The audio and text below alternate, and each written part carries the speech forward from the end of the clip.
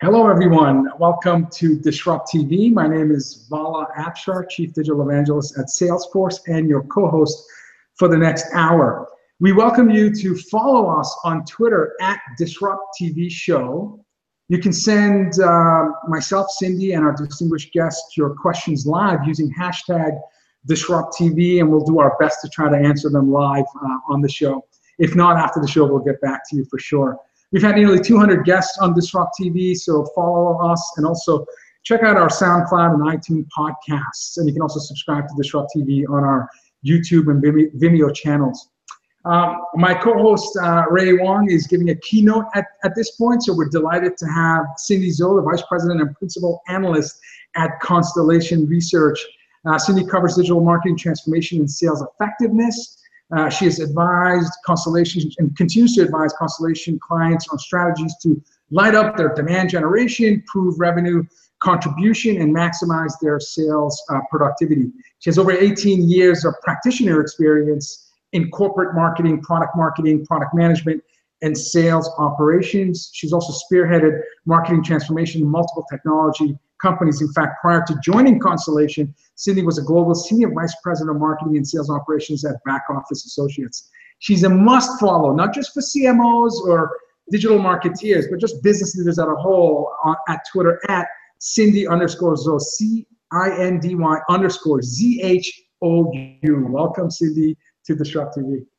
Hey, thanks so much, Vala. And it's my honor and pleasure to be co-hosting with Vala Afshar, one of the must on Twitter. I know Jim Cramer from Mad Money says you got to follow Vala Afshar.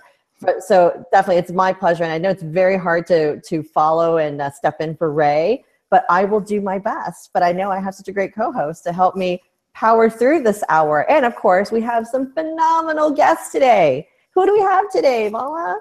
Absolutely. My fear is you're going to be so good that Ray's going to bump me from the show. But anyway, we'll cover that after the show. I don't do that. Primary group of guests. Our first guest is E.J. Kinney, Senior Vice President and Global Head of Consumer Products at SAP. In his role, E.J. as the Global Head of Consumer Products is responsible for the strategic growth plans and solutions portfolio for consumer products, including the food, beverage, home, personal care, fashion, consumer durable segments, as well as the agribusiness sector across industries. So tremendous responsibility. He's a fantastic practitioner. Prior to joining SAP, you can follow EJ on Twitter at EJKENNEY. Welcome, EJ, to Disrupt TV. Thank you very much. It's my pleasure to be with you. Thank you, sir.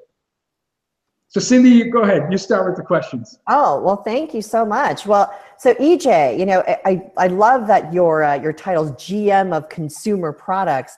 And I believe that SAP had taken a study in consumer products all about Internet of Things and IoT adoption. Can you tell us a little bit more about that?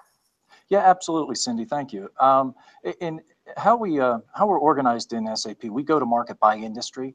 So we're very blessed to be able to commission various studies. And one of the things from talking to our customers is there seems to be a wide divide on how to approach the whole Internet of Things topic. And so we commissioned a study that goes across 5 global markets. And it was just under, I think, 176 consumer products executives were interviewed in depth about their plans, their current plans, and their future plans around Internet of Things, what solution areas to adopt, and also what's their current level of maturity. Because we definitely wanted to learn what are the leaders doing in this space, and what are the companies that are on the sidelines, that are taking more of a laggard position, and why are they taking that position? Interesting. We had a senior executive responsible for IoT practice at Cisco on our show about a month or so ago. Mm-hmm. And I was surprised. They talked about 14,000 some odd customers that they had implemented and are actively creating new business models and managing Internet of Things innovation and technologies. And he also talked about the fact that it's not just wearables on the consumer side, but also on the business side. There was tremendous adoption and growth of IoT. So are there specific CP industry conditions that make Internet of Things adoption a favorable course to pursue? Yeah, and I'm glad that we start with the business context first, because when you look at consumer products, historically, it's been a relatively stable industry that's been based upon building global brands, economies of scale, and being able to efficiently move products through retail.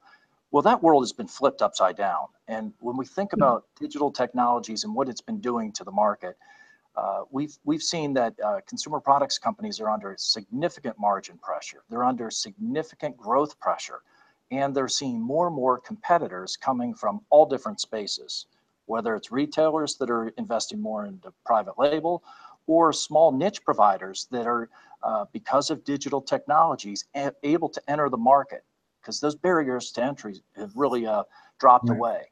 So we've seen more, or we anticipate seeing more in the next 5 years than the previous 50 in the areas of change.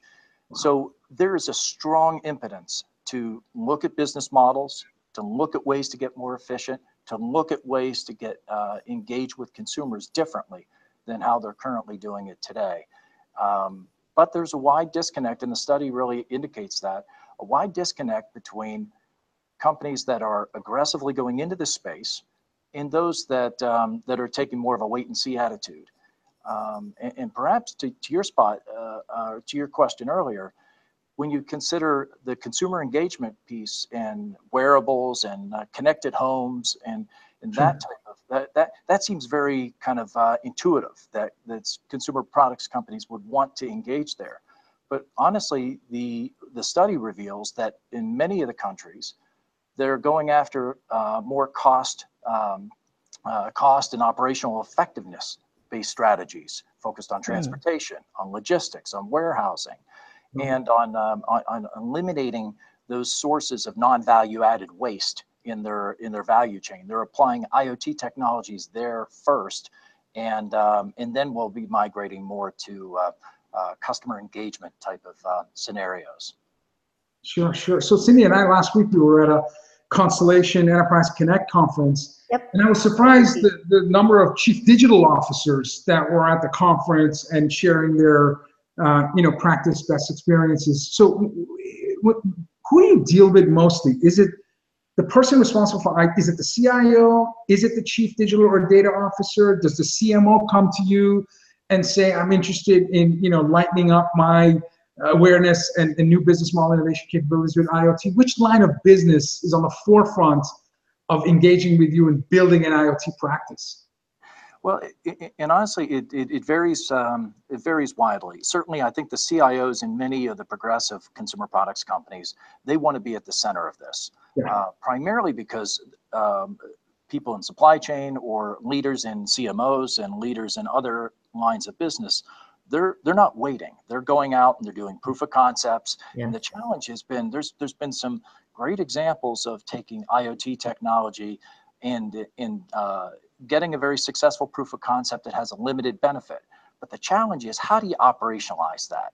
How do you integrate the insights and the insights that become from the exhaust of the transactions or data that sensor is providing? How do you integrate that into your enterprise level process? And there, the CIO needs to be involved in helping to provide a consistent platform to digest that data and make sense of it throughout the rest of the enterprise. But clearly, IoT strategies are focused on specific outcomes. I need to improve my margins. I need to improve my operational effectiveness.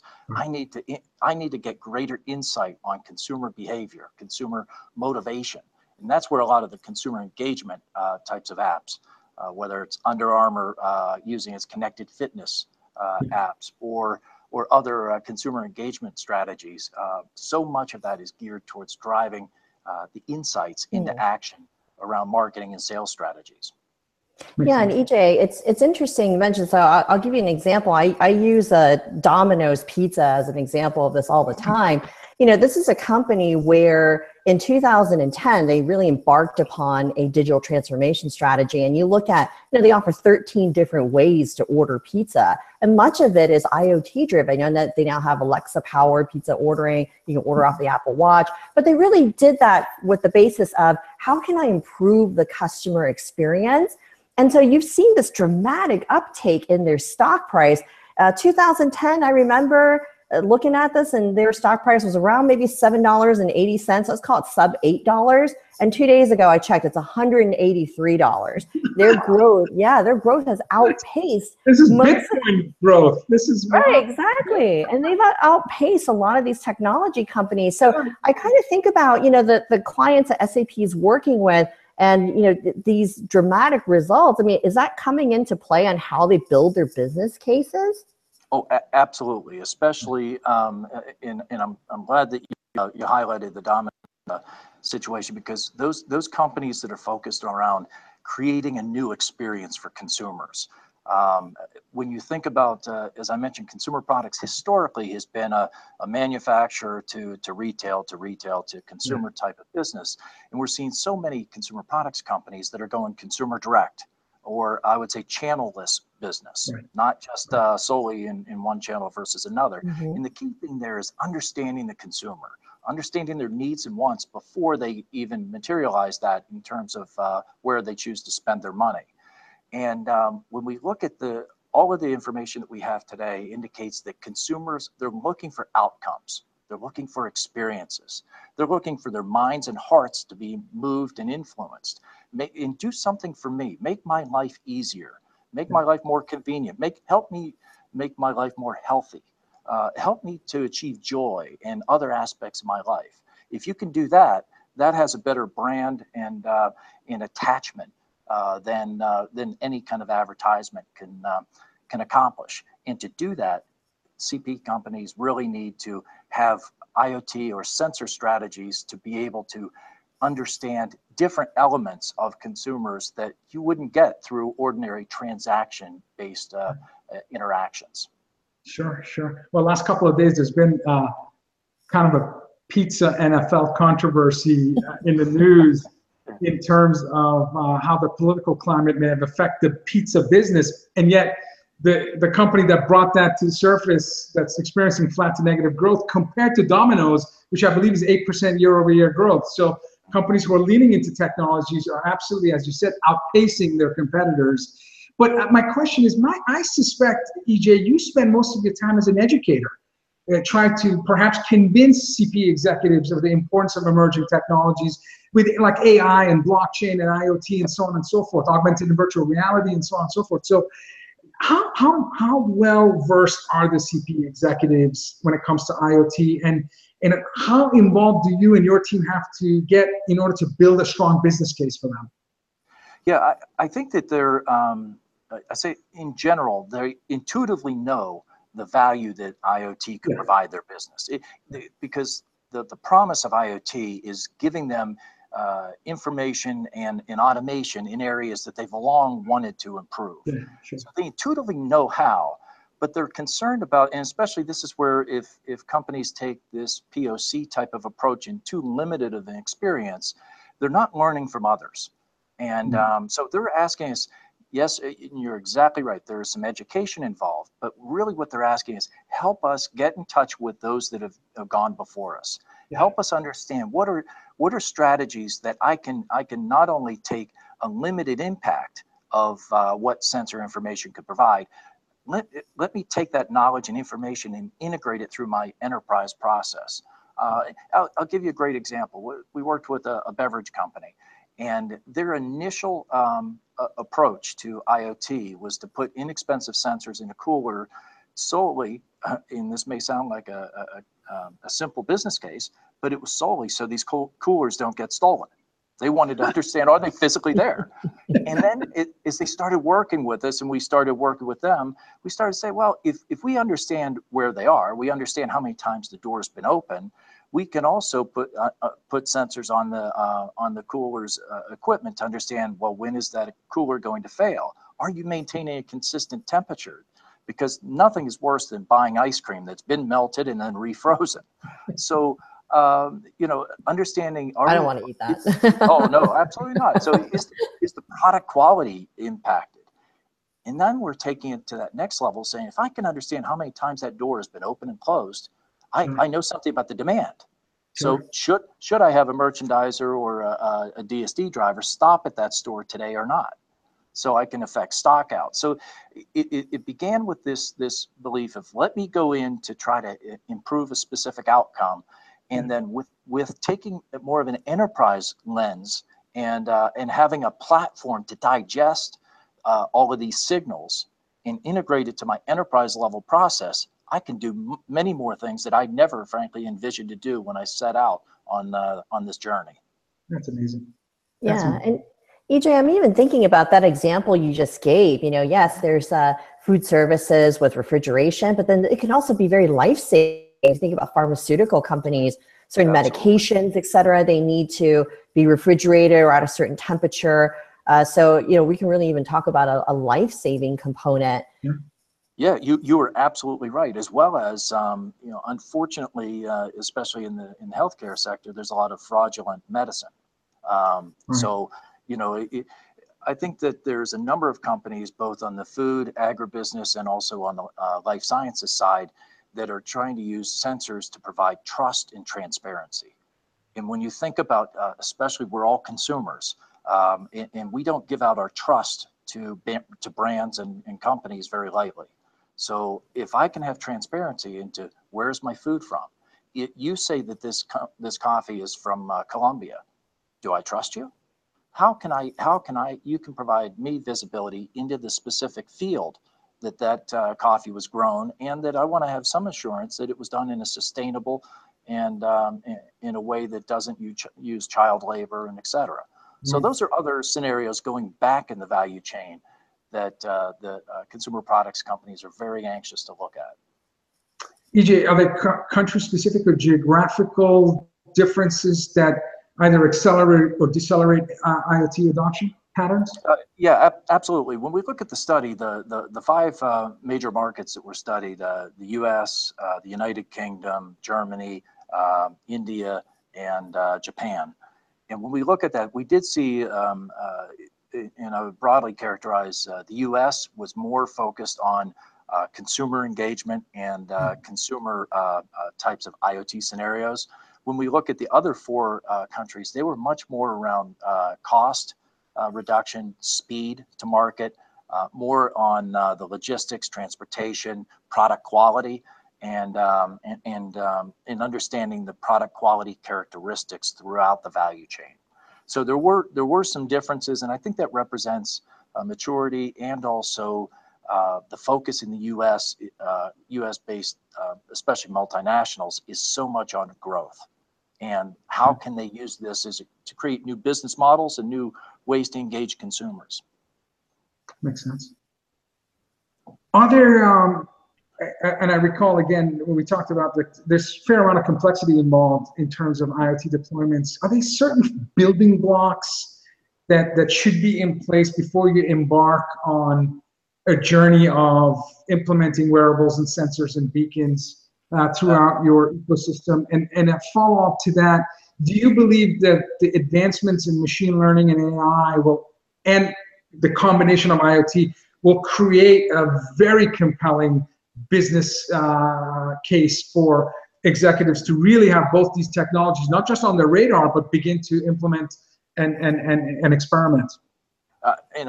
You hit the nail on the head, because I think that's the fundamental. It's less about the specifics of IoT as a standalone. It's more the combination of Internet of Things with machine learning, with blockchain, and with a platform that you can regulate and digest this as part of your enterprise system. Too often, as I was pointing out earlier, companies have approached this as a standalone. And we've seen that the leaders in the market are really approaching this from an end-to-end process. So if they want to create new consumer outcomes, or if they want to greatly enhance the product quality or they want to deliver new services to consumers, they're looking at it as an end-to-end process. And it is that coming together of IoT types of applications with machine learning on a platform that's at the edge, that you can regulate the granularity, you can regulate the flow, and you can integrate the insights into your enterprise system so that you can fulfill and really optimize the outcome. This platform is absolutely critical, and And I think that it's something that is maturing, and it's something that is absolutely vital, because you want to have the machine learning and algorithms out on that edge processing on that platform, so that you can draw insights and either bring in the aggregate insight or flow through, in certain cases, alerts or super granular information in order to make decisions differently. Absolutely. I completely agree with you. We could talk about this for the entire hour. We really can, yeah. As Ray would say, you crushed it on our first segment. EJ Keeney, Senior Vice President, Global Head of Consumer Products. A great follow on Twitter at EJKENNEY. Thank you so much, EJ, for your wonderful thought leadership on Disrupt TV. Thank you, sir. Thank you very much. It was a pleasure. Thanks, EJ. Cindy, now you see why this is the Ray and I favorite time of the week. Absolutely. I'm loving it too. I just learned a lot from EJ and what's going on in the world of IoT. I see it a lot in customer experience, but absolutely, he's right. There's a lot more involved with supply chain services. Love it. All right, we have our next guest, right? we try to do our best on Disrupt TV to invite awesome CEOs on the show, and no exception here. So we have today with us Neha Sampat, CEO of Built.io as our guest. Built.io's mission is to fast track innovation for its customers at the intersection of mobile and web and IoT. So a nice set of discussions we'll have after our first guest. With more than 15 years of experience in the enterprise software, Neha has led product marketing, cloud computing, online experience for companies like Sun Microsystems and VMware, small companies. She's a proponent of diversity and outspoken advocate for nurturing women leaders in her industry. As an acclaimed entrepreneur, Neha can be found appearing on keynote stages, on expert panel discussions with her experiences as an entrepreneur, as a female leader, and how Built.io is changing the world through automation. She was named San Francisco Business Times' most influential woman in Bay Area business this year. San Francisco Business Times 40 Under 40. I shared a picture of a 40 Under 40 on Twitter. I love that picture. 50 women in tech dominating Silicon Valley. Just think about that, dominating the epicenter of innovation. You can follow Neha on Twitter at NEHASF. Welcome to Disrupt TV. Thank you. Thanks for having me.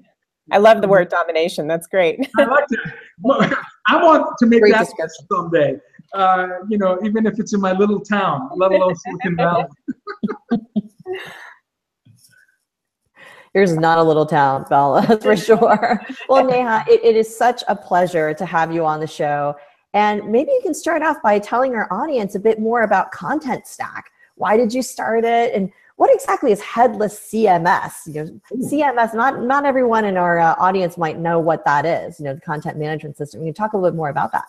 Sure, yeah. So the Content Stack product is one of our 3 products at Built.io. And it's one that I'm extra passionate about. So I came from a world of enterprises where it was actually pretty tough to get content changed on a website. And over time, content management systems became really bloated. They tried to become all things web and added optimization for SEO, and they added test and target types of things. And it became really hard to use. So you've got these business users that want to move really fast and they want to send content out. And now all of a sudden there's mobile applications that need content and smartwatches that need content and billboards. And so it just became really difficult for business people to manage content. They would file a ticket, wait for IT, it would take weeks to do.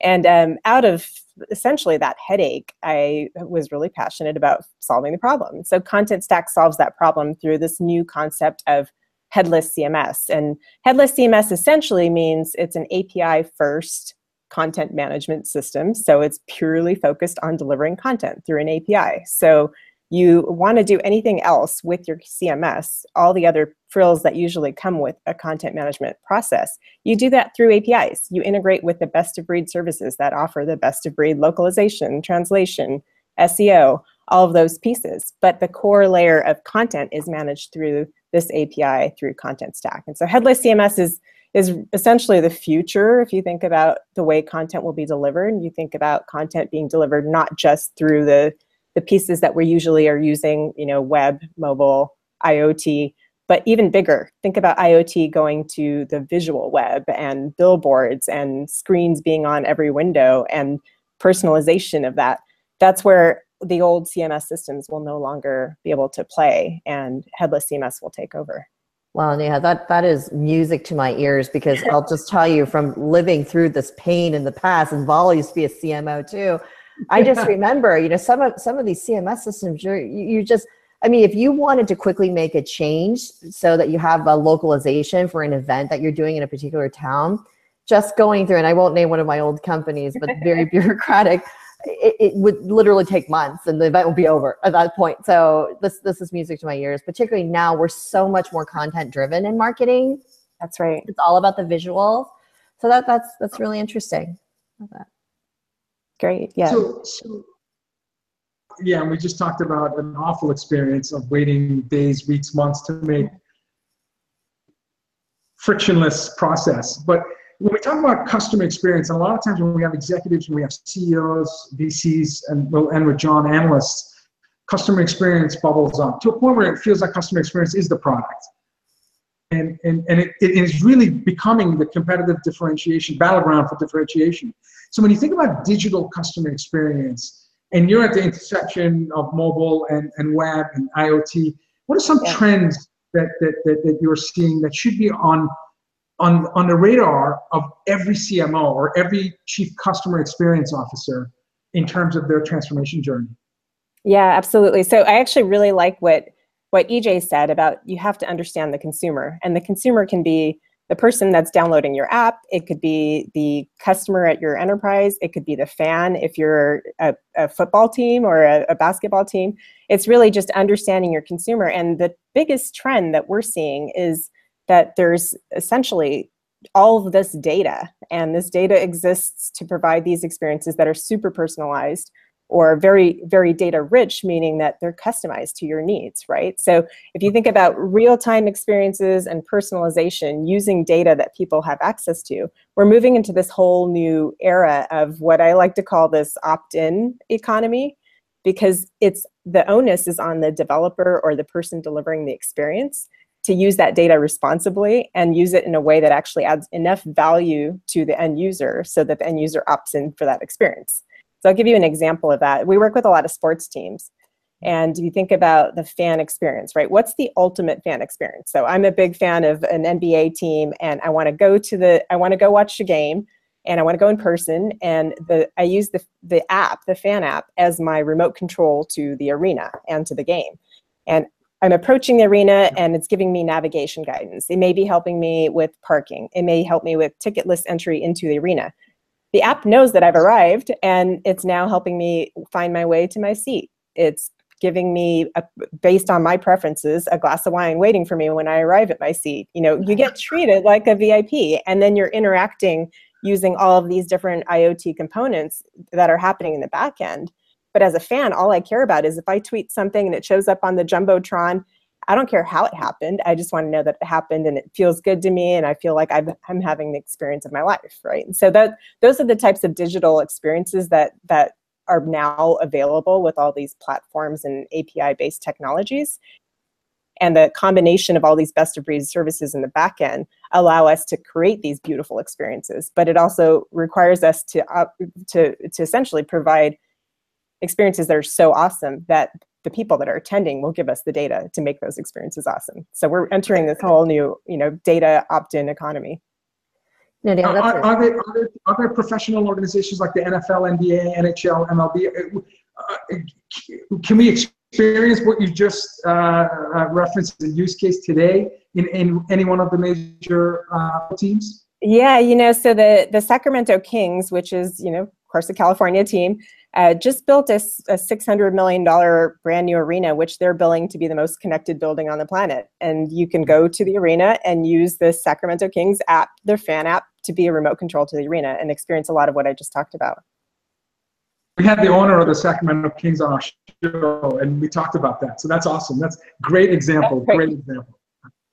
Yeah, absolutely. Yeah, even Golden State Warriors at our CCE event last week, I had the former head of digital and VP of marketing, Kenny, was on my panel, and he talked about that too. It's that they have limited number of seats, So, and of course, they're not having a problem selling out the arena, but it really is about fan engagement, and also something as basic as help me find a close by restroom that doesn't have a long line. Or how do I go to a concession, right? That to actually get to food that doesn't have a long line, so I don't have to miss the game. So absolutely, I agree with you there. And just maybe let's kind of shift gears and talk a little about leadership too, because Neha, I thought something was really interesting when we were doing research for this particular show is that you started your company without external funding. And I feel like that there could be a lot of, entrepreneurs and wannabe entrepreneurs that can learn from you there. Can you talk a little about that journey and share some of the takeaways and your learnings with our audience? Yeah, absolutely. So being in Silicon Valley, it's very unusual to be a company that has not raised capital. And so we've done things the opposite way. It's sort of like you put the horse before the cart, right? The traditional way of running a business. And what that means is that you're really laser focused on capital efficiency and making sure that you're delighting the customer so you can grow your customer base. And profitability and revenue matters more than everything else. And it creates this DNA inside the organization where everybody is like laser focused on the customer and on customer success. And so that's essentially been, it shouldn't be a secret, but it's kind of the secret to being successful at building a product company without, it's just focusing on the customer 100% and making sure that they're successful. And what that also does is it creates the DNA of, I actually care about selling and ensuring that I'm selling in a way that the products are priced to be profitable for the company. And that ends up leading to a successful trajectory if we do raise funding down the road. But we're at 200 people and it's our 10th year of operation. So it's been a very fun and interesting and challenging journey, but all led by making customers successful, essentially. That's terrific. Having successful customers as your North Star is always a great guiding principle. We heard about your passion around wine. So can you tell us why you became a certified wine sommelier? I mean, that's pretty awesome. Yeah, no, thank you. I studied in, another secret is I don't have an engineering background. I'm running a 200-person engineering firm, which is pretty fascinating. But my undergrad degree was actually in French. And so I studied abroad in France, and I was 19. Yeah. 19 years old and fell in love with the world of wine and came back and, went back to my regular life and got a real job and all that good stuff. But fast forward to early in my career when I was able to kind of take on this project of passion and study wine.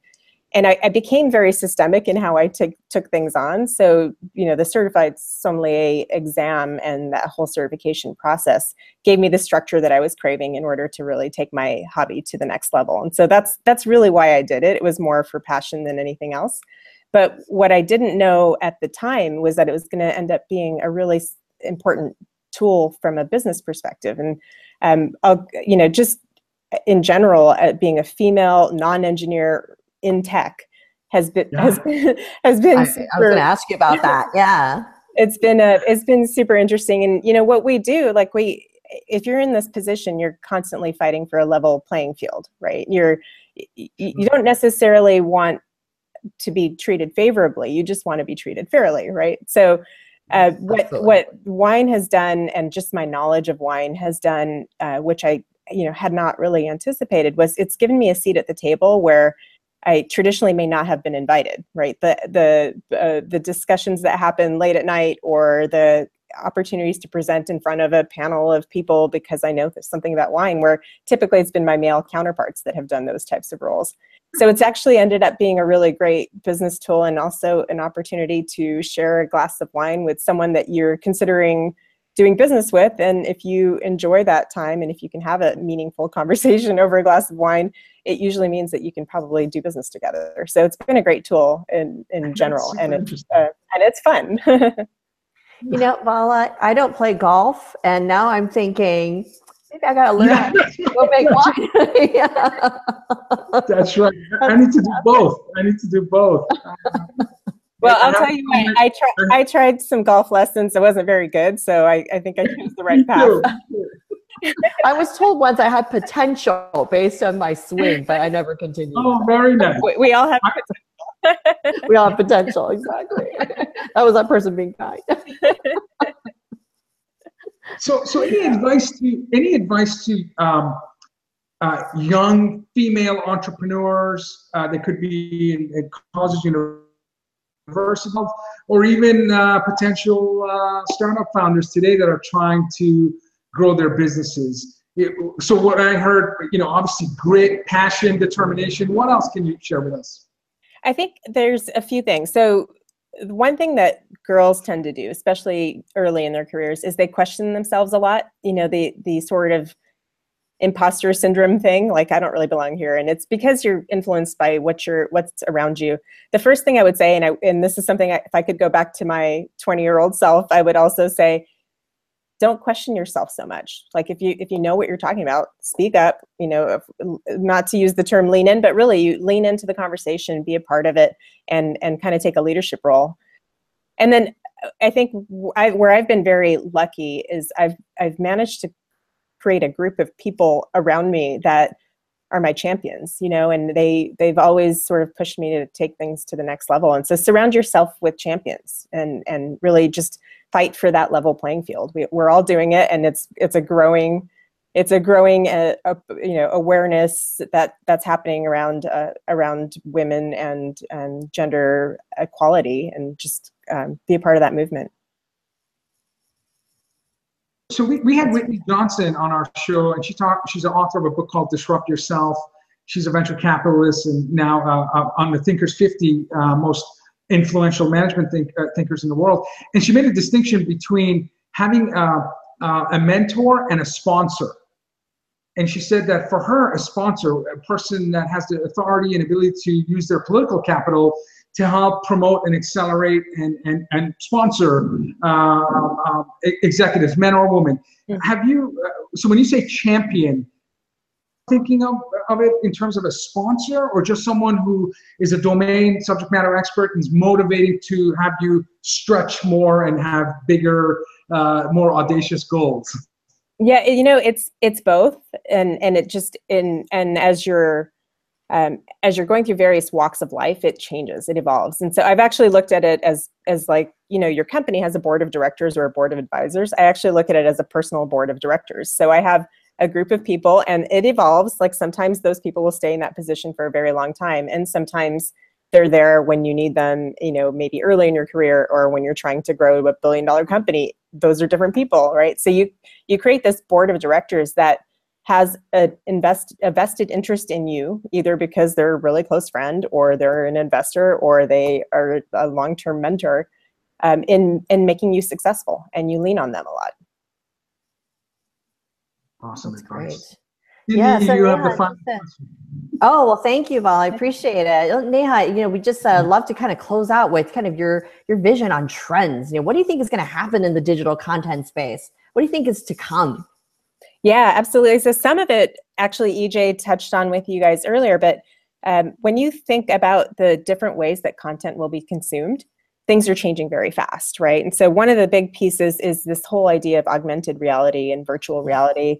And we're starting to see a lot of those use cases now, but I think it will become more and more pervasive, especially in retail and e-commerce. You should be able to go to a website or in an app and figure out if a chair looks good in a room, or if a pair of sunglasses will look good on your face. And those are really simple and easy use cases, but they're going to expand pretty extensively into the world of retail and e-commerce. That's a trend that is already here, but will be growing significantly.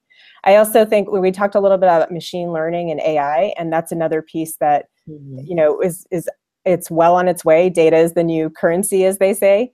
Or the new bacon. I saw a t-shirt with that. But the piece that I still will emphasize is that we're moving into a world in which the opt-in economy is going to be important. So data is the currency, but the currency is owned by end users, by consumers.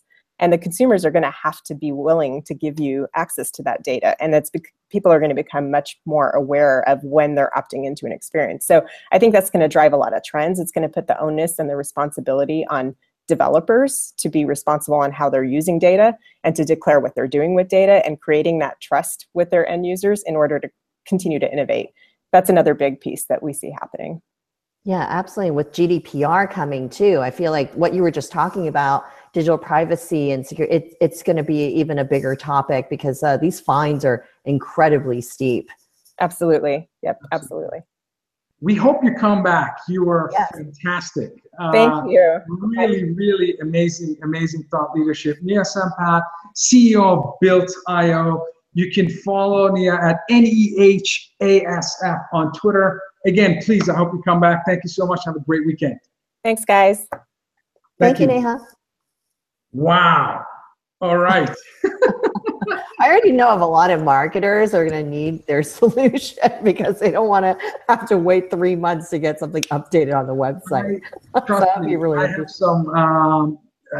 some great stories as a former CMO trying to update all our digital assets across multiple channels. And yeah, it wasn't easy. It wasn't easy. So this is what we call, Cindy, our cleanup hitter spot. We have our future First Ballot Hall of Fame to Disrupt TV inductee, John Reed, as our last guest. He's the co-founder of Diginomica. I love the board behind his behind him with all the Twitter handles. I'm sure to pick up an extra 100 followers. Thank you, John. Yes, thank you, John, for helping out. John is the co-founder of Diginomica.com, which examines the digital enterprise from the vantage point of real-world use cases. Some of the best content you can find in the enterprise is on the Diginomica website and Twitter stream. He's a fantastic blogger and analyst. He writes, he produces video casts on enterprise trends. He's a member of the Enterprise Irregulars, so that's another place you can go to find John's work.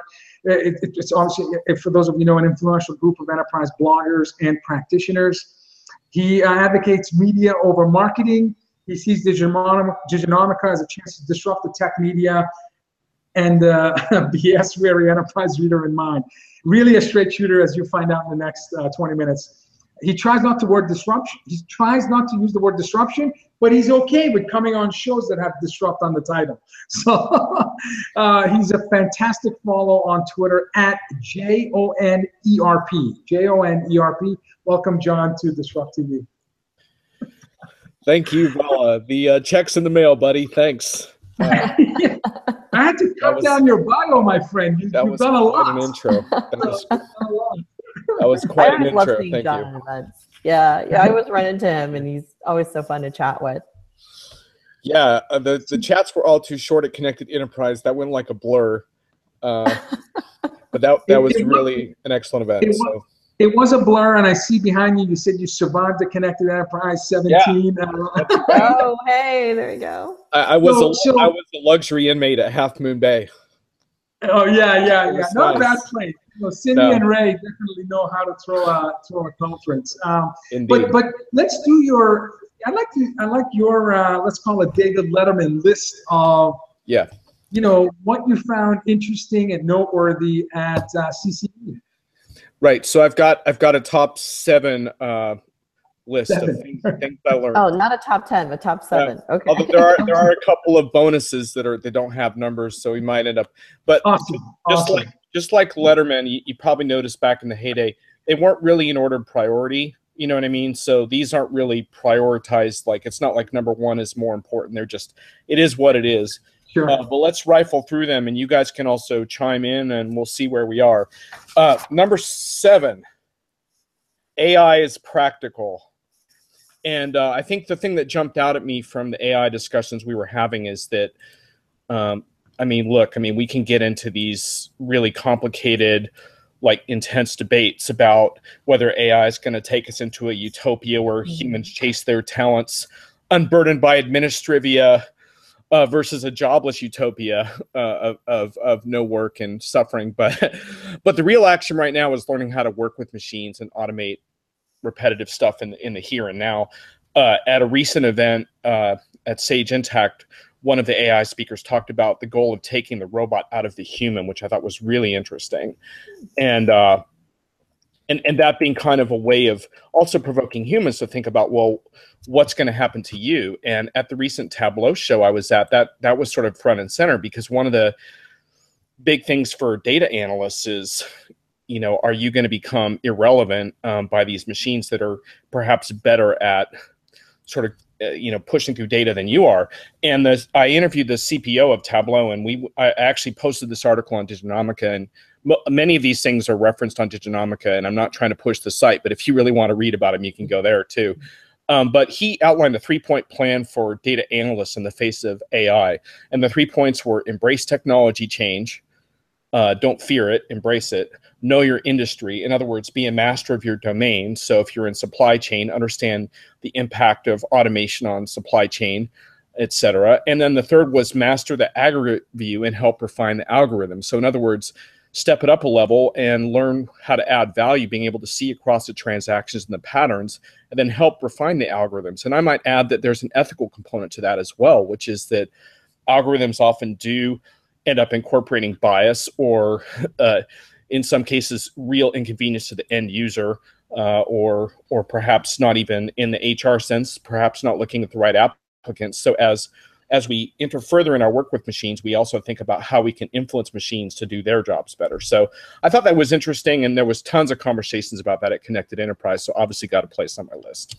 John, do you think there's a disconnect between the domain expert that you just mentioned, the business domain expert, and the guy or gal that's producing the algorithm in terms of creating a sophisticated, practical workflow that requires not just the data science, I know R, I know how to measure accuracy with K-fold, I know machine learning, versus I know supply chain, I know customer service and support, I understand headless CMS and the impact. And so bringing line of business domain experts and really working closely with the mad scientists, or not so much mad scientists, the mathematicians, and so you can create robust enough algorithms that actually deliver value to the end user customer. So you're asking me if there's disconnects and silos in the enterprise. I'm gonna say big yes to that, and unfortunately, that's a reality in a lot of companies today. Yeah. And you're 100% right, and that's why ultimately the technology ends up letting us down. But it's not the technology, right? It's us. It's the fact that. And you know, I've been on this, you know, evangelical pitch for a long time now that people probably get sick of, but I talk about how business people need to meet technologists in the center and how technologists need to meet business in the center.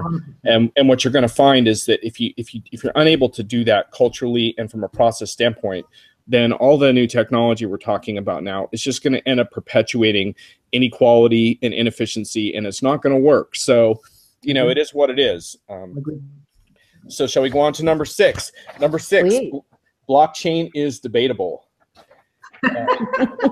That was a lot of debate at CCE. There is nothing like blockchain to stir the pot and get people really worked up. And one of the reasons for that is that blockchain has its ties in kind of a cryptocurrency utopianism around kind of taking down the financial oligarchs and reinventing culture and society. And I think people become very disappointed when it's all reduced to another payment option on an e-commerce screen, right? So we ran into this a lot at the panels at Constellation, which were really intense. One panelist said at one point, "I'm not interested in helping companies fix problems. I'm interested in building next generation companies." I totally remember that. Yeah. Which is a really provocative statement. And then eventually went on to call BS on the entire panel on the notion of corporate sponsorships in blockchain, right? So and by BS I'm sugarcoating it. It was a little more profane than that. but the point being, like, that not this person didn't want to see the perpetuation of corporate vendor lock-in in a new space. So you get into all this debate around that stuff. And I just did a piece for Diginomica about that, where I interviewed someone on one of those panels who was the executive director of Hyperledger, Brian Bellendorf. And the significance of Hyperledger is it's one of the main organizations in pursuit of enterprise blockchains, right? Because there's a whole bunch of work that has to be done to get blockchains ready for sort of enterprise level work. And Hyperledger is one of the more promising ventures along those lines. But of course, they have a lot of corporate backers, everyone from Oracle to SAP, and IBM's been very heavily involved. And so he felt the need, Brian, in my interview to respond to those things because the panel got cut short before he really had a chance to address it. But the point being, like his view is that with the Apache license that he makes available, vendor lock-in is a lot harder to achieve. But the point is that there's a lot of debate around that. And one very interesting thing that I touched on in the piece is, are we getting ready towards moving past pilot projects, which we hear a ton about still, towards actually wider scale, live production ready blockchain projects in the enterprise? And Brian estimates he thinks there are around 100 live projects in the world, but he acknowledged many of them are still in a pilot phase overall. One very interesting thing is the Diamond Ledger blockchain is set to go live in production early next year at the latest, and that's very interesting because that's going to ideally help prevent blood diamonds from entering the market. And some big players are involved with that, like IBM and SAP.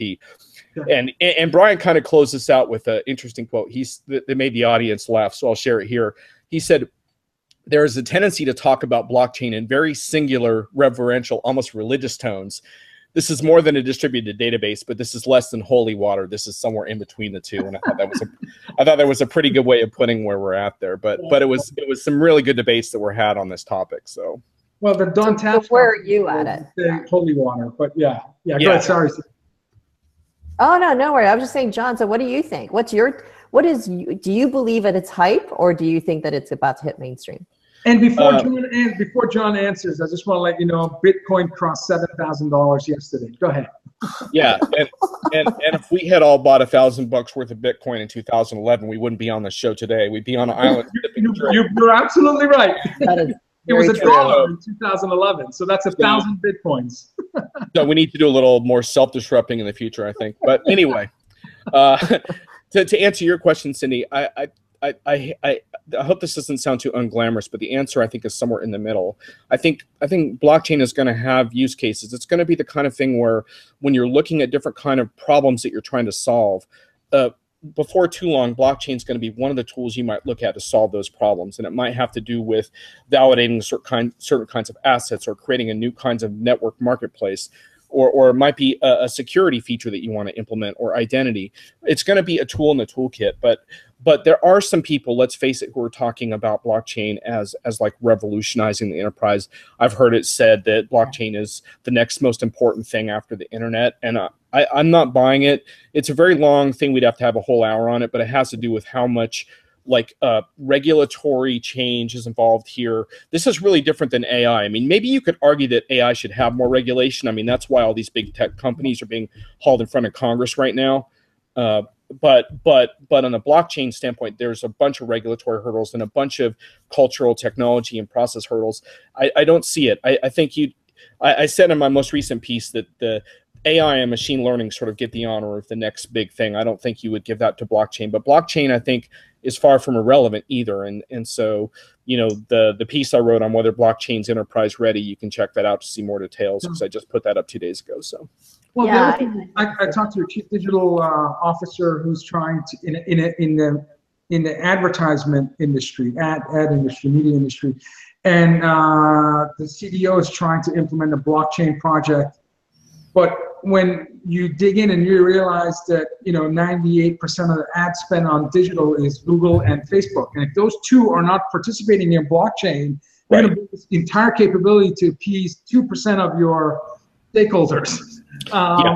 So anyway, so there's business model, and it's you need to have stakeholder buy-in at scale to be able to implement and realize the elimination of the, let's say, man in the middle promise of blockchain. So, so it's hard work right now. Okay, let's press on. So here's your bonus one. Live panels are for keeps. So there's no 5-second delay. We heard something on one of the stages that unfortunately I can't repeat on the show, but I'll just say that I don't think the attendees will ever forget what was said. And since we're live right now, we should maybe all ponder the difference between sharing frank views versus maybe totally unfiltered moments of psychotherapeutic confessionals. But anyhow, I thought that was interesting because that's what makes live events fascinating, right? Is that people say stuff and you're like, wow, did you just hear what that person said? Yeah, and then they repeat it, and you're like, oh my God, he did say that. Exactly. And that was not AI driven, right? No, it was not. Okay, so let's move on because we don't have a lot of time. I'll try to breeze through. Number 5 is being a change agent isn't as sexy as it sounds. And that comes directly from some of the discussions, but in particular, you guys had an excellent panel on lessons learned from your BT 150 leaders, which is a constellation project that's identified 150 executive leaders in digital transformation. The tech's getting better and better, and so are the implementation methods. It's the people and culture that are the hard part. And one of the panelists, Ben Haynes, who's this SVP and CIO of Awesome guy. Oath. He made a couple really good points here talking about this because I don't want to just leave it some like this is hard. He said the real lesson is most people don't want to change and it's really tough right now. But you try to get 10% of the organization behind you first to build momentum before you think about the rest, which I thought was a really good point. And then he also said the second biggest thing is you can't make transformation just one group's responsibility. He had set up a smaller transformation group, and then he really struggled with that, and he found like kind of a big divide. And he says you have to really get it through the whole organization. And by the way, on that topic, I did a podcast live at Constellation with the Team Ability team that get into the art and science of team building. So if you want to search out my Busting the Omnichannel podcast or check my Twitter feed, you can see a link to it. But we got into more of that thing around you have to do this with teams, not with individual rock stars conquering the world, right?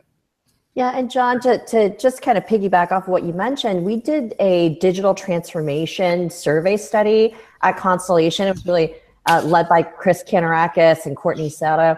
And it basically came out that 29% of digital transformation projects are really being led and backed by the CEO. So right. I really agree with the panelists and what you just mentioned. It has to start from the top. You know, not just one small group, like you're the transformation group and no one else gets behind you. It's going to fail. All right. So I will try to breeze through these because I know we're on the clock here. No, go ahead. You're great. Go.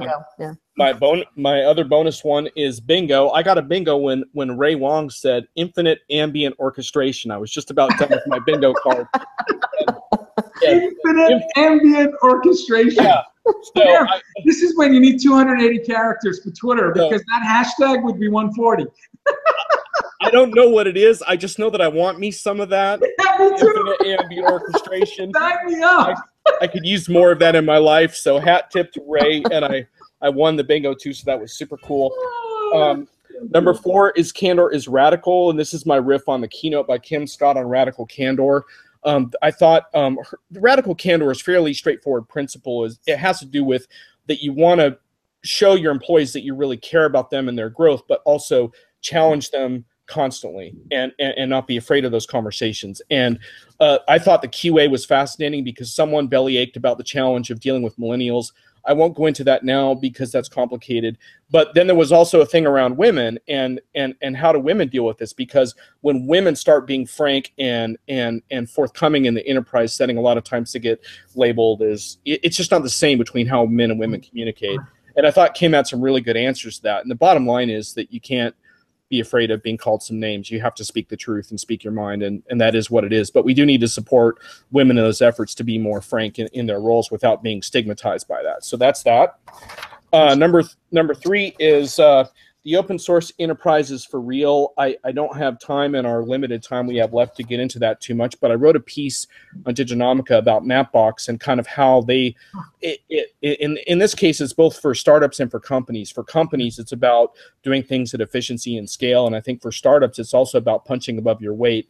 Mapbox has something like 800,000 registered users that are helping build out their location platform because they've open sourced everything. So it's globalized maps, it's augmented reality. You might want to check that out. Number 2, which is really important, and it ties into our conversation today, security has last bat. We have to talk about security because all these things we're talking about today have to do with data. And you can't talk about data without talking about how to secure it. And And that means two things to me. One is that even when you're in the early stages, you have to bring, in the design phase, you have to bring security into the conversation from the beginning. But then one of your panelists made a really terrific point, and it was, let me just get her name so I make sure I pronounce it right. It was Chengzi Wang. It was on your security requirements in AI panel, and she made the point that just applying one patch consumes a massive amount of IT resources, and she was obviously referring to the disastrous Equifax situation where one unpatched thing, it sounds simple, but it's not simple for enterprises to keep up with their patches, and that's why we're going to need automation and things like that, and so we have to re-attack security from an automation standpoint as well. And I just want to say that some vendors are really reluctant to talk about security. I was talking to one vendor about their IoT keynote, and they said they didn't want to bring up security during the IoT keynote because they didn't want to invite hackers to challenge their systems. And I was like, I'm sorry, but that's not a reasonable objection to this issue. You have to be able to discuss it. It's not, sure, you don't want to go on stage and dare people to hack your system, but there's a middle ground here where security always has to be part of the conversation. I thought you guys did a good job of that today, but that was also a nice thing on the Connected Enterprise event that we also covered that. And the last one is super fast. The last one is super fast and highly appropriate. When the music starts, you're done. And so if you're going over on a panel at Connected Enterprise, the music starts playing. And I was going to start playing some music right now, but I don't want to get you guys in trouble for copyright reasons, so I can't do that. But when you're done, you're done. And vendors need to pay attention to that. And I'm not going to like point fingers at Salesforce because I know that the Dreamforce keynotes aren't going to run over at all next week. So that won't be an issue. But only thing I would say is respect your attendees' time. Because if your solutions are simple and easy to use, then how can you justify bloated and complex keynotes? I'd really like to understand that. And if you want to get into that with me, just do a keyword search on Enterprise Keynote Survival Guide, and you can see more of my thoughts on that. John, that's the 7. I want to know. I love it. Can we get a top 7 for Dreamforce and have you back so you can share exactly in the same format regarding Dreamforce? Would you do that? I don't see why not. Awesome. So it'd be I'm telling you, you're one of my favorite guests. And after I don't know 84 episodes, you're not going to see me ever say that in the past. So definitely want you to come back and give us your view of Dreamforce. Cindy, your last thoughts before we end the show. Oh, I think John has to come back to do the top 7 or top 10 Dreamforce because I'm sure we're going to have so much more fun with that. And really, I feel like I couldn't do Ray justice today, but definitely it's been so fun co-hosting with you today, Vala. I didn't give Vala's his Twitter handle, which John has on his board, so make sure you follow Vala. Check it out, folks. I love that. I'm going to pick up more followers. It's great. John, you were amazing. John is a must follow on blogs, on web, and certainly on Twitter at JONERP.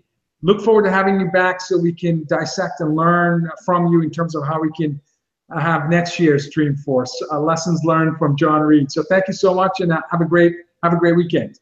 Sounds good. Later. Thank you, sir. Thank you. All right, and then we're going to skip next week.